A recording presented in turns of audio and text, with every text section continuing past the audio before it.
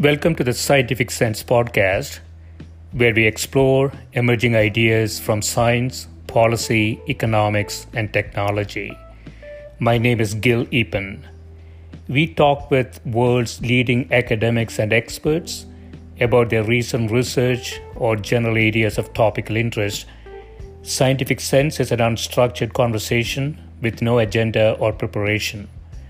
We cover a wide variety of domains where new discoveries are made and new technologies are developed on a daily basis. We are most interested in how new ideas affect society and help educate the world how to pursue a rewarding and enjoyable life rooted in science, logic, and information. We seek knowledge without boundaries or constraints and provide unedited content of conversations with researchers and leaders who love what they do. A companion blog to this podcast can be found at scientificsense.com, and this podcast is available on over a dozen platforms and directly at scientificsense.net. If you have suggestions for topics, guests, and other ideas, please send them to info@scientificsense.com, and I can be reached at gil@eapen.info.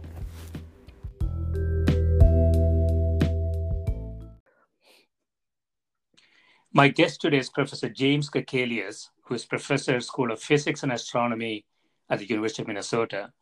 His current research ranges from the nano to the neuro, with active studies of the optical and electronic properties of materials to investigations of voltage fluctuations in the brain. Welcome, Jim. Thank you very much for having me, Gil. Pleasure to be here. Oh, yeah, thanks for doing this. So I want to start with one of your earlier papers entitled Transient Stratial Gamma Local Field Potentials, Signal Movement Initiation in rats. Transient coherent neural oscillations, as indicated by local field potentials, are thought to underlie key perceptual and cognitive events. So you have a rat experiment here, and so these rats are running, and you're picking up signals from their brain. So what is the experimental setup here? Yes, that title just rolls off the tongue, doesn't it? Well, I'm in physics, and I'm a humble but lovable condensed matter physicist. So most of my research, my background, my training is in solid state physics, in semiconductor physics. And when I got to Minnesota as an assistant professor, we were doing measurements where we were measuring electrical noise in amorphous semiconductors, disordered semiconductors. And long story short, well, first of all, we were doing that because not all noise is created equal. And as physicists, we believe that everything has a reason, even random fluctuations. Sometimes the random fluctuations are coming about just because the sample's at some temperature and the atoms are vibrating and there's nothing more to be learned about it. And sometimes you see fluctuations in the current that tell you that there's some other reason, some deeper mechanism at play. And so looking at the noise in amorphous silicon, we concluded that the noise was coming about from inhomogeneous current filaments, so that the current wasn't going in uniform between two electrodes, but was taking like serpentine, little snaky pathways because of all the disorder in the material. And moreover, that these filaments were changing in time because of atomic rearrangements that were happening at room temperature and at warmer temperatures. So basically, you had like a mountain range, and it was flooded, so the water was flowing through little valleys.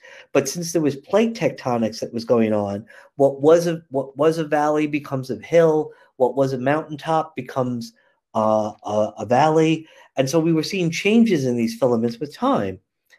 And I thought, hey, I know another system where there are current filaments who are inhomogeneous, that vary, that change with time, that fluctuations in one filament are related to another filament.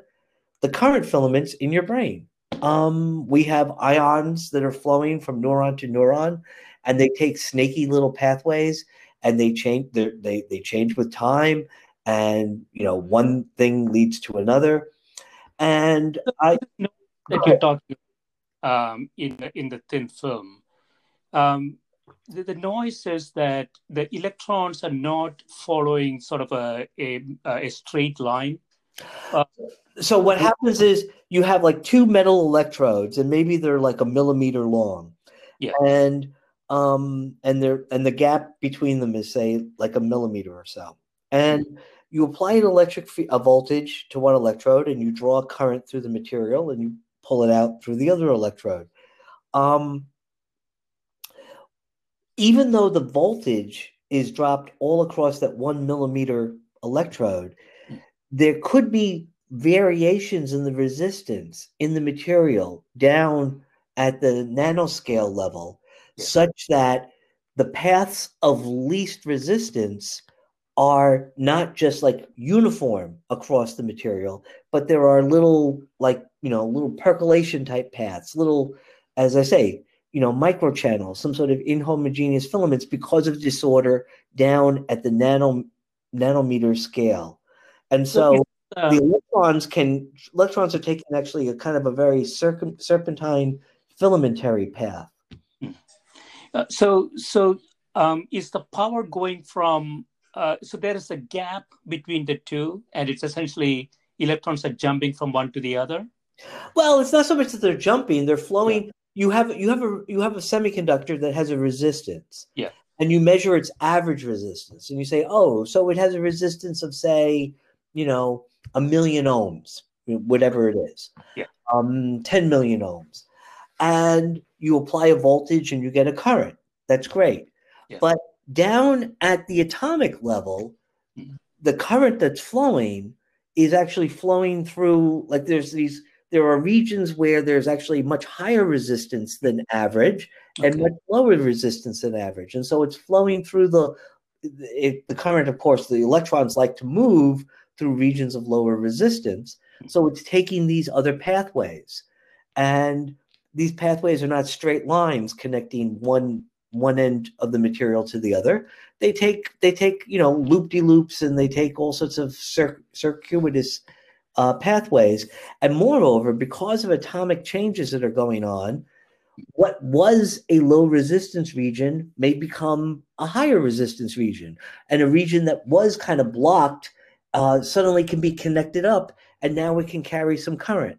And so we would see variations and fluctuations in time of the current. And this leads to, so if you look at the fluctuations of the current, not the average current, but how it's fluctuating, it was fluctuating in a non-trivial way, which is, a physics talk for saying we don't understand it. But it was fluctuating in a way that revealed information about what was going on at the atomic scale.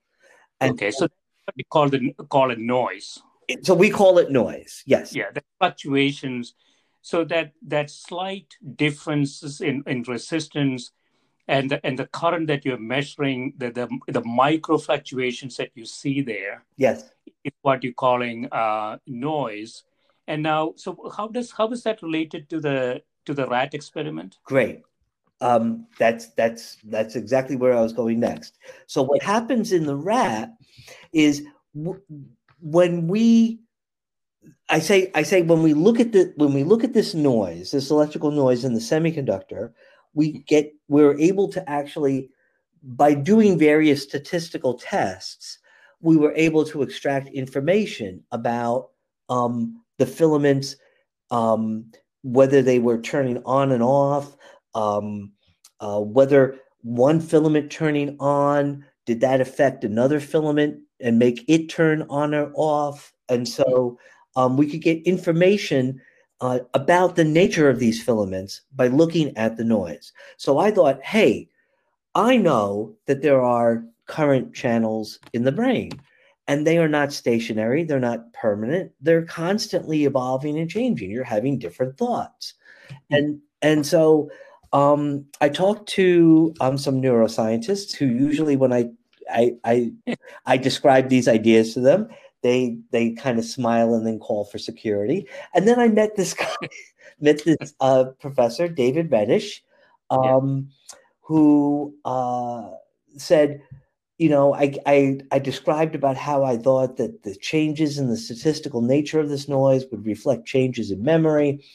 And he said, I'll never forget, it was a great moment. He said, well, these ideas you have about how memory works are completely wrong, but this noise stuff sounds pretty interesting. And so it led to a collaboration. He was doing the experiments on the rats, and we would help, my graduate student and I would delve into it to try to get information out of this. And so the thing that we learned, and I the brain is obviously so complicated and so difficult that there's no one approach to understand what's going on. So you have people who have backgrounds in biology and chemistry.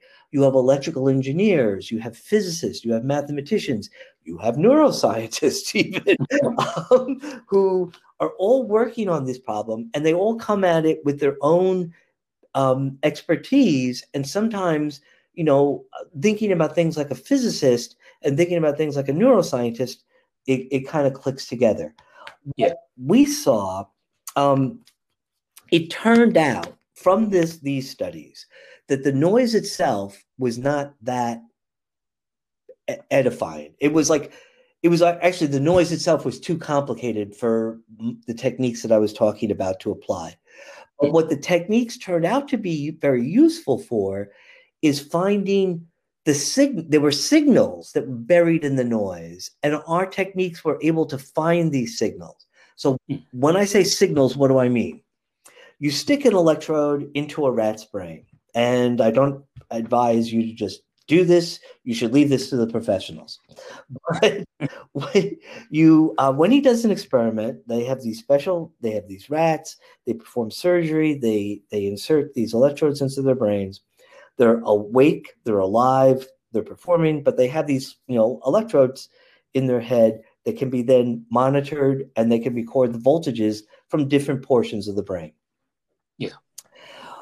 You may have heard about people talking about the brain, and they talk about alpha waves or beta waves or, theta waves or things like that. I had heard about this, and I never really gave much thought to what they were talking about. But it turns out that it's not like there are these continuous waves, sine waves that are going on in your brain, like, a pendulum constantly swinging back and forth, back and forth. What happens is in these you look at the voltages that you're recording on these electrodes that are in the rat's brain, and you see things that are just totally random, fluctuating voltages. And then suddenly many electrodes all at the same time will all click in and record something that looks like a sine wave. And it will last, maybe it lasts 100 milliseconds, maybe it lasts 10 seconds. And then it just as suddenly as it appears, it goes away. That's called a coherent oscillation. Most neuroscientists would bet you cash money that it's very significant. And they would also admit that they have no idea what it means.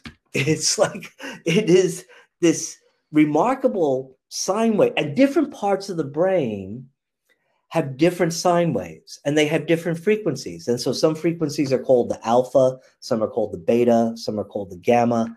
And that's what alpha waves, beta waves. So they stick in these electrodes, and you suddenly see an oscillation that suddenly pops up and then disappears. And so you see sort of what you might expect in a physical system for a brief period of time. Yes. So here would be the analog in a brief physical system. You have 100 metronomes, like you use a metronome for your piano, right? And you have 100 metronomes, and they all have like the standard frequent, tick, tick, tick, tick, right? But they all got started at 100 different times. So all you're hearing is a background noise because some are clicking, some are off, others are off, others are clicking, some are ticking, some are talking. And so they're all going on at, completely at random, and you're just hearing background noise. Yeah. And then suddenly, for reasons unknown, not well understood at this moment, suddenly they all start going tick, tick, tick, tick, all together. And then is it similar to resonance, Jim? It could be. Yeah. But resonance with what? And it's a dynamical resonance. It's something that's not like structurally there. It has to do with, and it has to do with them talking to each other. The resonance doesn't extend, it's localized because it's, one part of the brain. It doesn't make the entire brain go into sync. It's actually even not so much, it's not clear that it's a resonance. It's like you're at a party and 100 people are talking and all you hear is the background white noise of 100 different conversations or 50 different conversations. And then suddenly, with no warning, kind of like a flash mob, they all start singing the same song in phase, at the same time. And then they stop and they go back to having their conversations. And so what the problem is, you don't know, if you go into a new portion of the brain, you don't know what frequencies you should be looking for. They could be very long frequencies. They could be very short frequencies. You don't know how long they're going to last. They could last, as I say, tens, hundreds of milliseconds. They could last many seconds. So you're trying to sift for gold, but you don't know how big the gold that you're looking for is. So you don't know what size grid you should have in your screen, you should have in your pan. Should you have a fine mesh or should you be looking for boulders? You don't really know. So what we did, what our physics contribution, and it's, too mathematical to go into, but basically we said these two simple commands that you can give on a computer program in MATLAB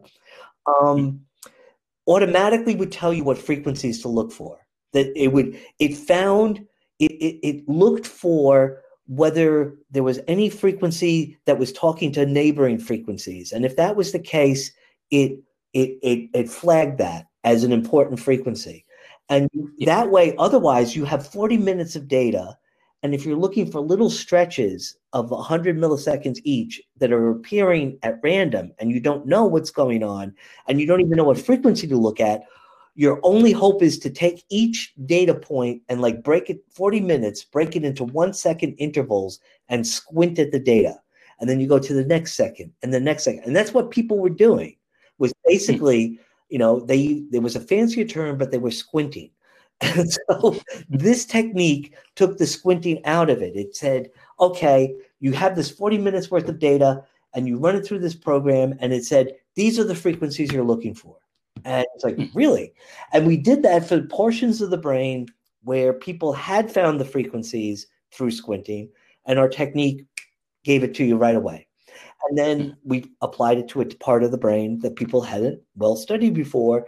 And it popped up and it said, there's a frequency that's right around 50 hertz, 50 cycles per second. And it's very tight. It's, it's not 60 and it's it's right around 50. And that's called the in general, it's called the gamma band, for whatever. That's what they labeled it. Good.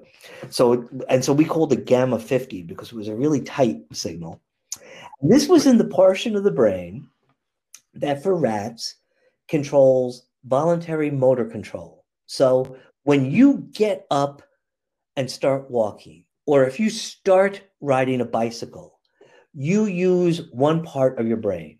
And then once you're riding your bicycle and you're just pedaling and you're looking around and you're talking to someone, maybe on your headphones or something, listening to a podcast, the fact that you keep pedaling and keep riding your bicycle, you're using a different part of the brain. And then when you have to stop or you have to change direction or do something else, the other part of your brain kicks in. So you have different parts of your brain controlling different aspects of doing something like riding a bicycle. It's not just one part. I'll tell you one thing. I didn't know anything about the brain before we started this, and I've done a little bit of reading and a little bit of learning on it, and I've come to one conclusion about the brain. It'll never work. I don't know who came up with this, but it is the most kludgy thing I've ever seen. So anyway, So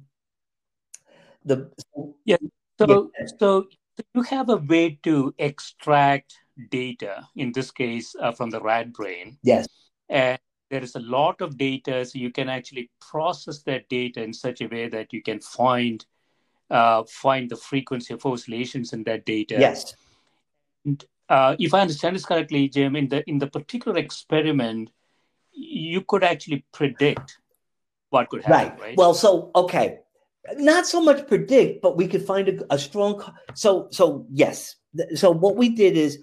So now we found this signal in the part of the brain that controls voluntary motor control that's rated around 50 hertz. So now that we know we're looking for a signal for 50 hertz, now we know what size, panning for gold, what size, grid we should use. So now we can filter the data and say, when did this 50 hertz cycle appear? We have 40 minutes worth of data. The rat's running a maze, get some rat chow. If he wants some more rat chow, he's got to run the maze again. If he successfully does it, he gets some more rat chow as a reward, and he keeps running the maze, and he gets his rat chow. He eats his rat chow, and it's completely up to him when he starts or stops. That's up to the rat.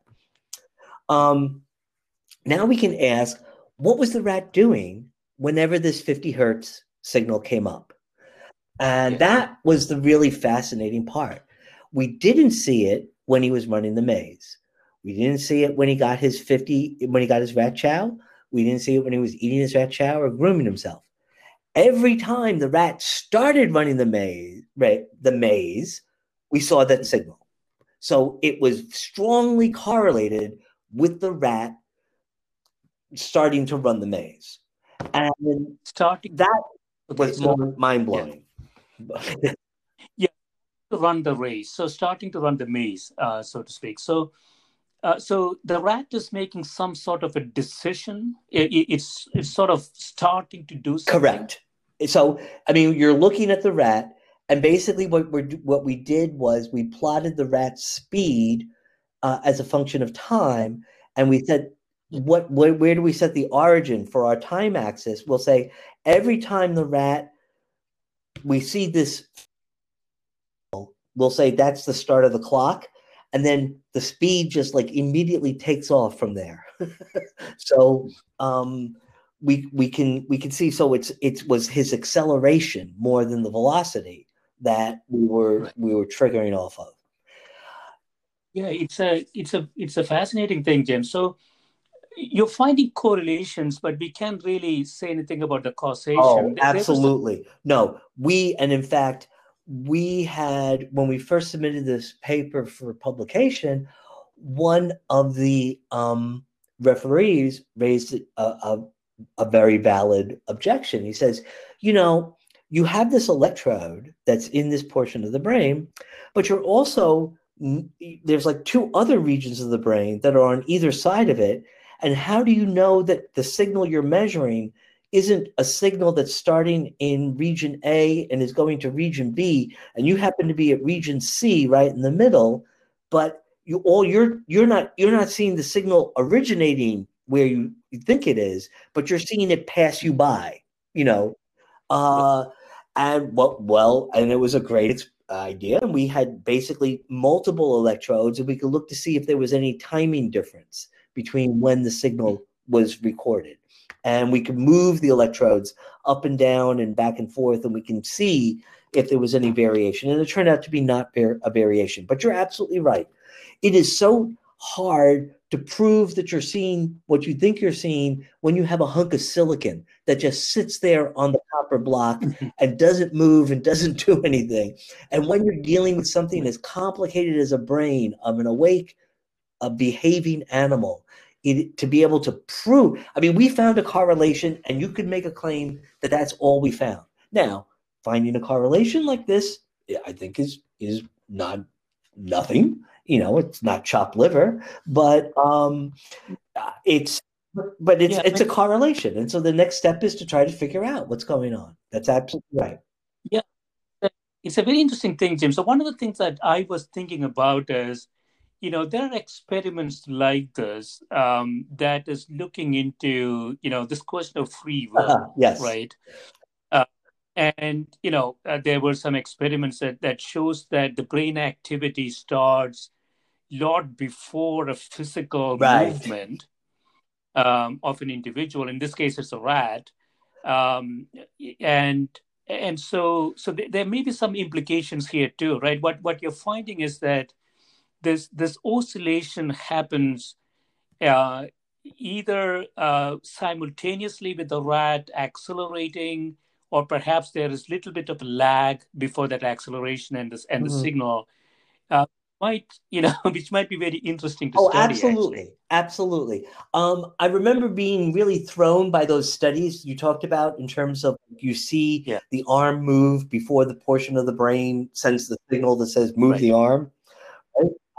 Which is like, that is spooky action at a distance, let me tell you. I think that is actually understood, but it's not my field, so I can't remember. But I thought I read something where they found that there was actually, you were not seeing the muscle move before the order to move the muscle was going. There was something else that was going on. But you're absolutely right. In terms of, I asked the neuroscientists involved, what happens if we can prove that this signal is the rat actually deciding, I want to start running, right? What if that is the thought or something? And, he said, well, if nothing else, it's going to have huge applications for Parkinson's, right? Because Parkinson's, you know someone who has a Parkinson's and you think about them, you think about the shaking and you think about the wavering. But a lot of that is a side effect of the medications that they're taking, because Parkinson's is also the inability to start or stop moving.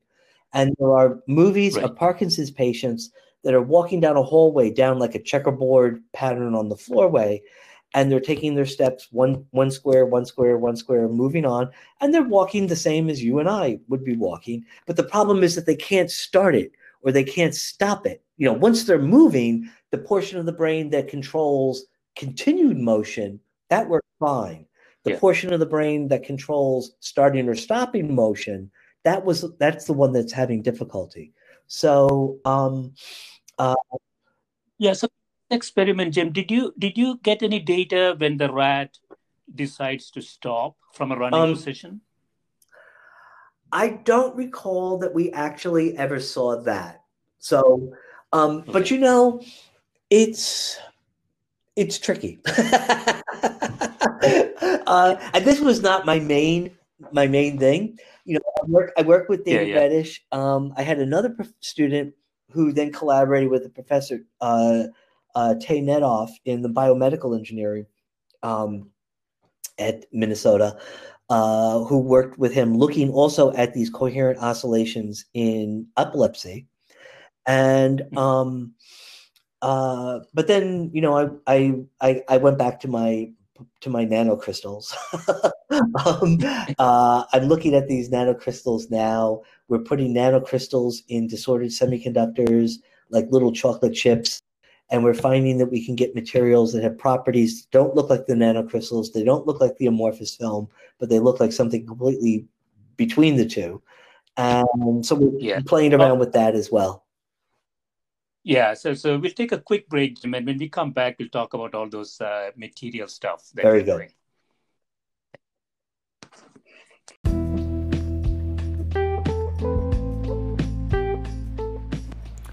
This is a Scientific Sense podcast providing unscripted conversations with leading academics and researchers on a variety of topics.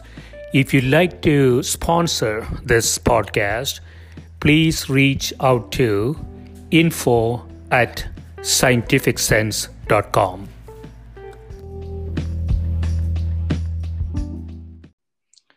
So we are back.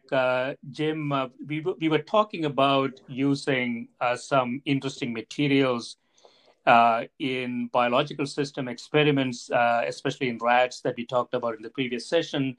But your day job is really about materials, isn't it? So there's a paper entitled Structural and Electromagnetic Properties of Dual Plasma Co-Deposited Mixed Phase Amorphous Nanocrystalline Thin Film. So before we get into the details of this, Jim, so what exactly is a thin film? And where do we see this in practical? Sure. Okay. So when we say thin film, we're talking about like a thin coating on something that might be no thicker than a micron. A micron is 1/10,000th of a centimeter, and it's basically the size of like one of the cells in your body. And so this is a thin film that it's really thin because it's, as I say, it's no more than cell the size of a cell, or maybe a couple of cells. Yeah. You have they still have, you know, a tremendous amount of atoms in them. So they're still, you know, they're not like single atom films or anything sexy like that. But why are we interested? Why do we care? So think about silicon. The way we make crystalline silicon for the chips that are in your computer and your smartphone and in everything else is you have a big pot at very high temperature of molten silicon, and you put in a small amount of crystal and you pull it out very slowly, and the whole thing starts cooling as you pull it out, and you get a large, big cylinder of single crystal silicon. If you do this very slowly, very carefully, and it's like a large, it may be a diameter of like, say, 12 inches, 14 inches. It's a giant baloney of perfect single crystal silicon. You have to do all sorts of materials processing to it to get the to get rid of defects and everything, but you can do that. And then you take this large. Yeah, just a quick one, Jim. So these are not what's called sort of a two-dimensional material. No. So those materials truly are like, you know, one atom thick. When I talk about it, so right now I'm talking about a large, you know, salami of crystalline silicon. You take it to the deli counter. They slice it off into, you know, slices of salami. They're actually, you know, 12-inch wafers of crystalline silicon. You do all sorts of process stuff to this crystalline silicon, and then you are able to punch out, you know, hundreds of little microchips out of this crystalline silicon, and that's great. And those microchips, the silicon in them is like just beautiful, and it has wonderful properties. And it's the microprocessor, it's the memories, it's everything that's inside your computer right now. Right. Now, after I got my PhD, I worked for a few years at Xerox in Palo Alto, California. Yeah. Xerox frequently deals with things that are 8.5 inches by 11 inches, right? The size of a sheet of paper. At the time that I went there, they couldn't make 12-inch wafers of crystalline silicon. They could only make 3-inch wafers of crystalline silicon, maybe on a good day 4 inches. So how are you going to make a Xerox copy of an 8.5 by 11-inch sheet of paper if the semiconductor thing you have is no bigger than 3 or 4 inches? So what you do is you say, are you married to the fact that it's a perfect crystal? Can you get away from that?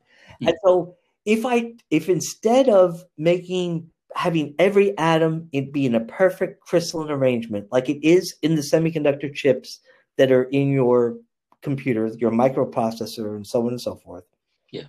If you spray paint the atoms down at random, then it's very easy to coat 8.5 inches by 11 inches.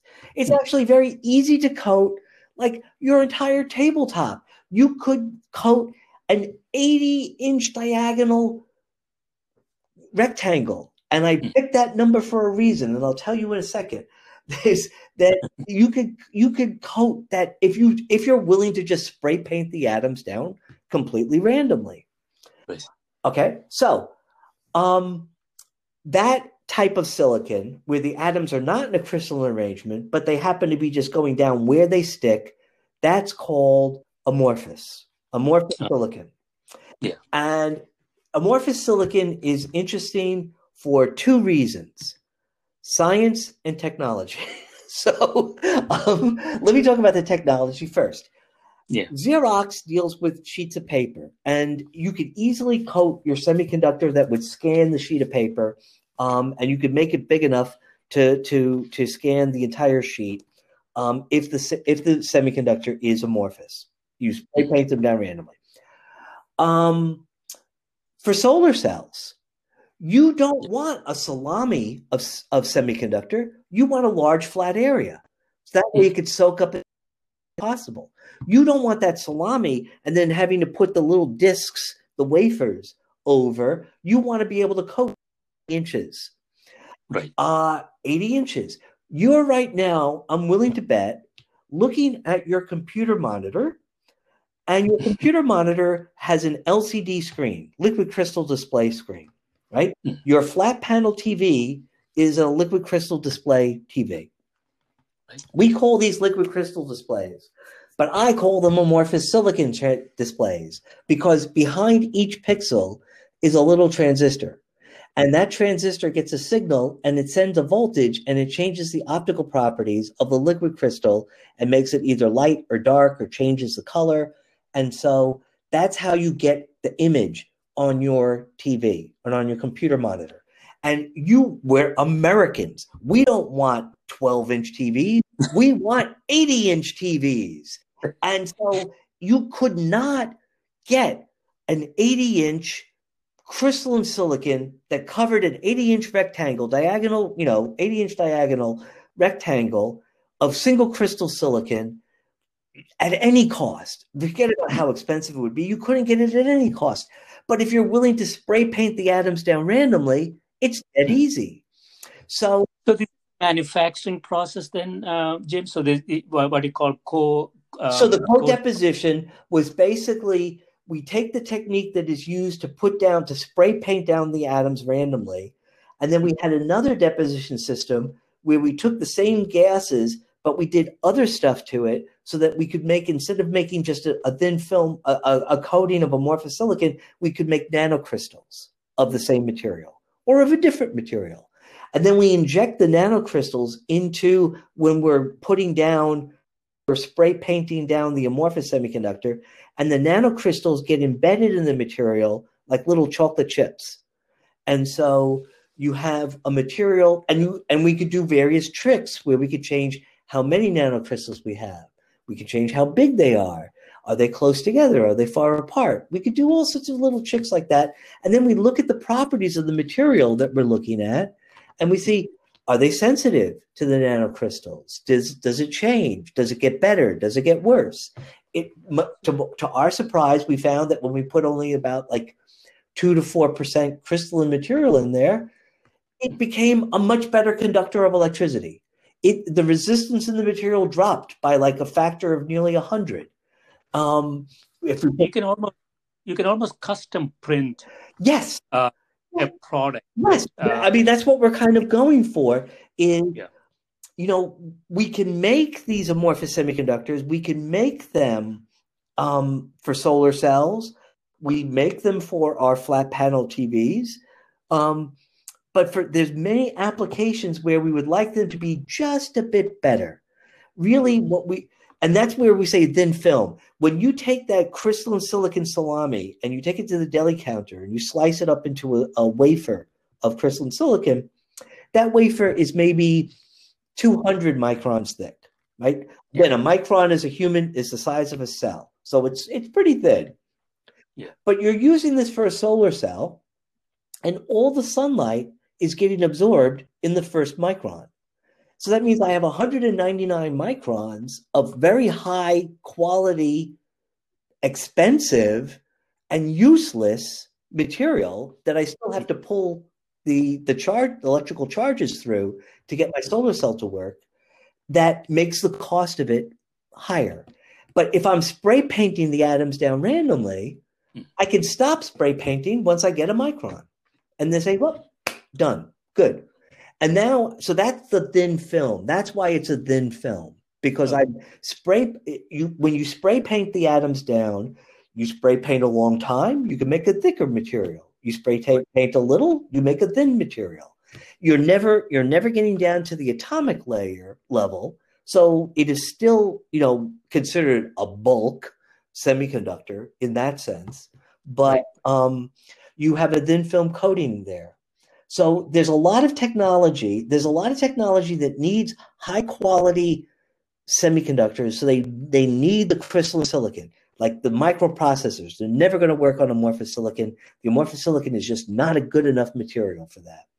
But for anything where you don't need it to be fast, but you want it to cover a large area, you want to be able to put it on any type of material you want to be able to bend it and move it and flex it or whatever, then amorphous silicon is for you. Right. Yeah. So you have another paper here. So if I understand this correctly, Jim, it's a manufacturing process that it sounds to me that you can almost dial up the properties that you're looking for. And given the dimensionality, it can actually create it. So this another paper is about amorphous silicon in which you have germanium nanocrystals embedded. In an amorphous silicon matrix. That's right. And that's a material that you can only make if you have two separate systems, one that makes the nanocrystal germanium and the other that makes the amorphous silicon, and you inject the nanocrystals from one into the amorphous film of the other. And they're exactly right. We found that as we changed how many germanium nanocrystals we had, we could change whether it was electrons carrying the current, or what's called holes, which act like electrons but have a positive charge carrying the current. These are good materials for these are materials that we looked at for applications called thermoelectrics. So a solar cell is called a photoelectric. It takes light, photo, and creates a voltage. Right. Thermoelectrics take a temperature difference, thermo, and create a voltage, electric. Mm-hmm. So anytime you have a temperature difference between a hot and cold, this material would generate a voltage for you. And there's a lot of applications, like there's a lot of heat that's wasted underneath the hood of your car. And could you take these devices and use them to create a voltage and, like, say, recharge the battery of your hybrid automobile? These materials exist. This phenomena is real. They exist. The issue is just to make them better and to make them cheaper so that they become cost effective. And so that's what people are like myself and other people are working on. It's just increasing the efficiency now, right? So there it was looking at trying to see if we can improve the efficiency, but we're also looking at it. So remember, I said there were two reasons to study this: science and technology. And I talked about the technology. The science is interesting because every theory we have for how silicon works starts with the phrase, assume a perfect crystal. And that's the reason we do that, and that every class we teach in solid state physics to our students, it deals with crystals. And that's because we have nearly a trillion atoms in a cubic inch of a solid. And we either have to solve Schrodinger's equation for a trillion atoms, or we have to be clever. And so one trick is if the atoms are arranged in a perfect crystalline arrangement, like a checkerboard, where there's a black square, white square, black square, white square, then that means with a checkerboard, I only have to figure out what a couple of squares are doing, and then I know exactly any distance within the board, whether I'll find a black square or a white square. You just tell me how many steps to the left, how many steps, up. If the squares are totally random, different sizes, different orientations, different this, different that, knowing what a few squares are doing doesn't tell you anything about what the material is at some other distance in. So you're kind of like, you're in deep trouble. So for a long time, people were ignoring amorphous materials, not because they were uninteresting, not because they were rare, but because they were hard. and physicists are one thing, they are lazy. So they say, ooh, that problem's too hard. What's on TV? So, and I'm telling you that crystals, when I say crystals are rare, I have an economic argument. Of the two forms of carbon, diamond and soot, which one is more expensive? Right? Obviously, I would imagine diamonds. Diamonds are expensive precisely because they're rare. If you went down and you came out of the subway and you had diamond dust off of your shoulders and everything, no, it wouldn't be a big deal. You would give a soot ring to your beloved as a sign of your affection. But I would not recommend. I made that mistake once, never again. So I want to touch on something else, Jim. So you have a recent paper, I don't know if this is published or not, proton radiation-induced enhancement of the dark conductivity of composites. Let me talk about that. That's a great paper. And that came out earlier this year. One of the few things to come out of 2020. We found that if you add just a small number of nanocrystals, the ability to conduct electricity of these materials increased dramatically. And this got the attention of one of my colleagues at the University of Minnesota, who works at CERN, the particle accelerator. He does particle physics.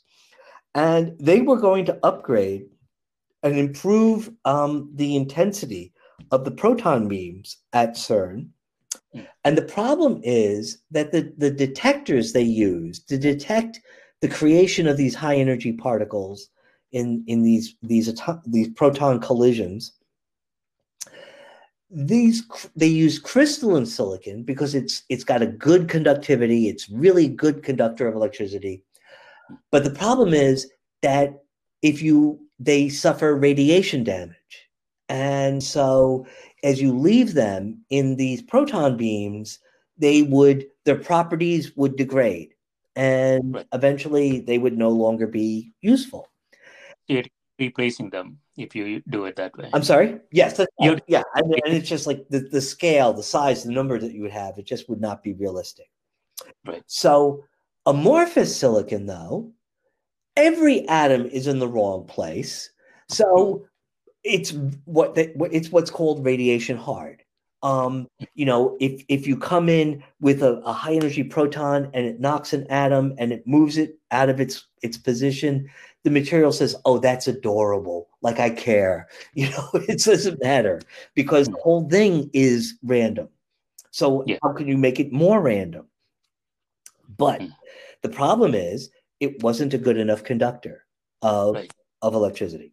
So since we found that putting a small number of nanocrystals could improve the properties of the material, would this material still be radiation hard? Does this improvement persist when you expose it to a high energy proton beam? So that was an experiment collaborating with my colleague Roger Rusak at Minnesota and Rachel Yohei at Florida State University. I sent my student down there with some samples and they irradiated the samples. We thought that there might be some defects that are created that if we heat the sample up to a high temperature, which is called annealing, we could get rid of these defects. We came back, we brought the samples back, we did the measurements, much to our surprise. So we did not see metastable defect creation. We did not see no change. We saw an improvement in the ability of this material to conduct electricity. The resistance went down even further. If you heated up the sample, it didn't go away. It stayed. No matter how many times you heated the sample up to high temperatures, you couldn't remove this improvement.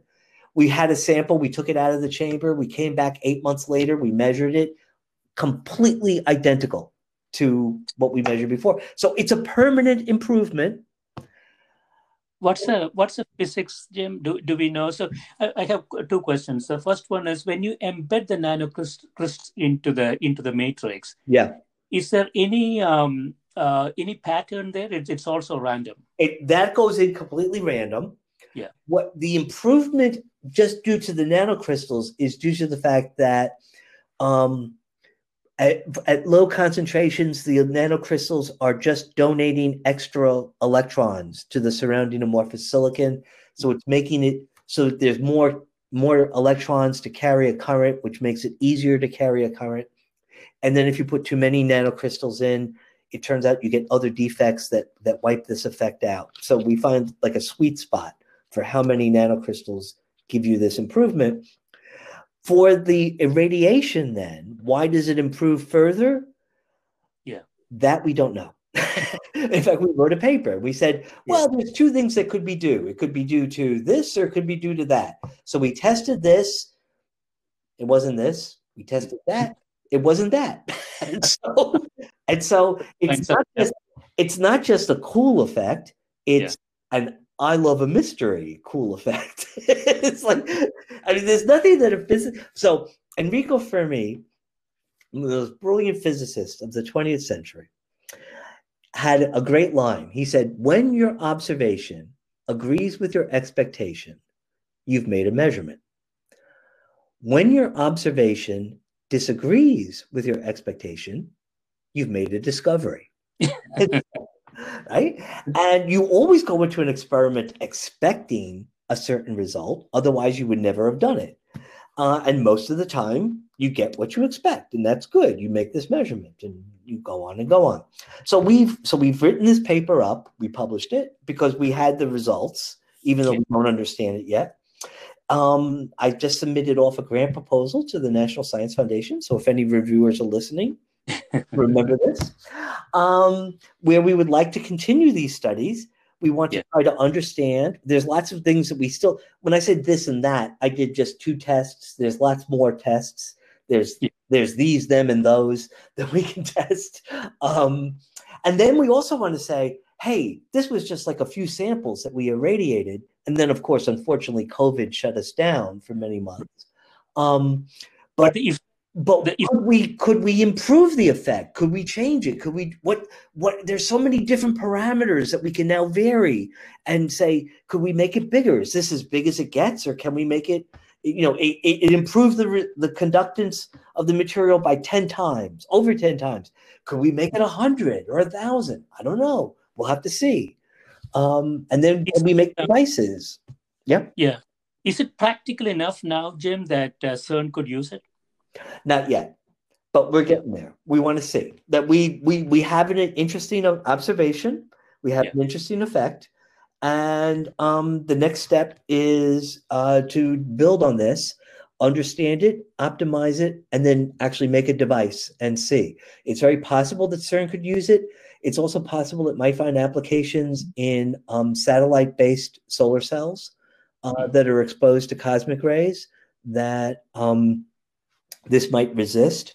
And it might be useful just even for plain old vanilla devices here on Earth that you would like them to be a little bit better, a little bit faster in carrying current. So we don't know yet. But that's the fun. That's it. To find something and to say, wow, this is really cool, and I have no idea what I'm looking at.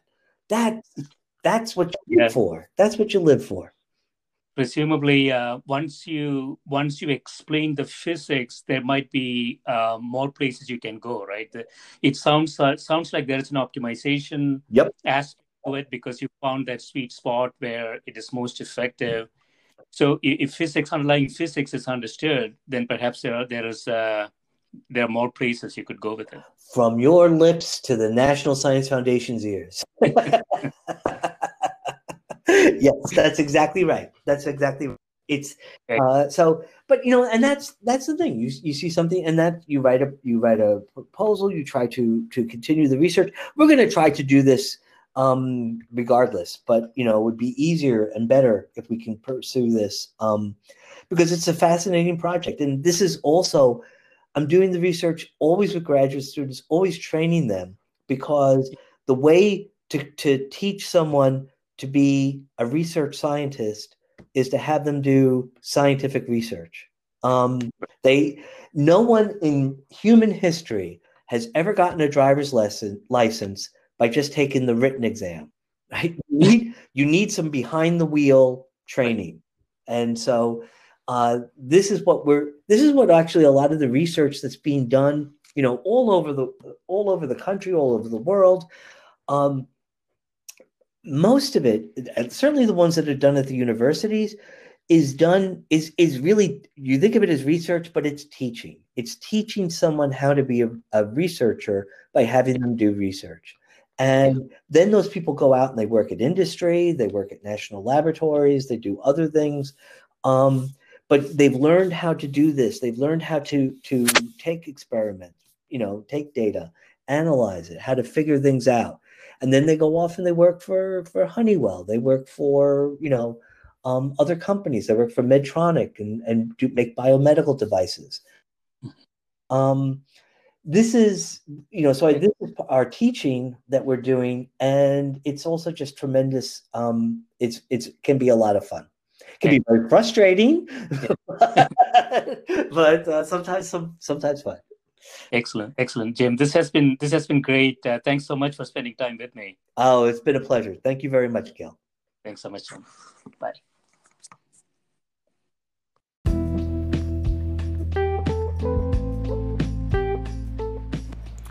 This is a Scientific Sense podcast providing unscripted conversations with leading academics and researchers on a variety of topics. If you'd like to sponsor this podcast, please reach out to info@scientificsense.com.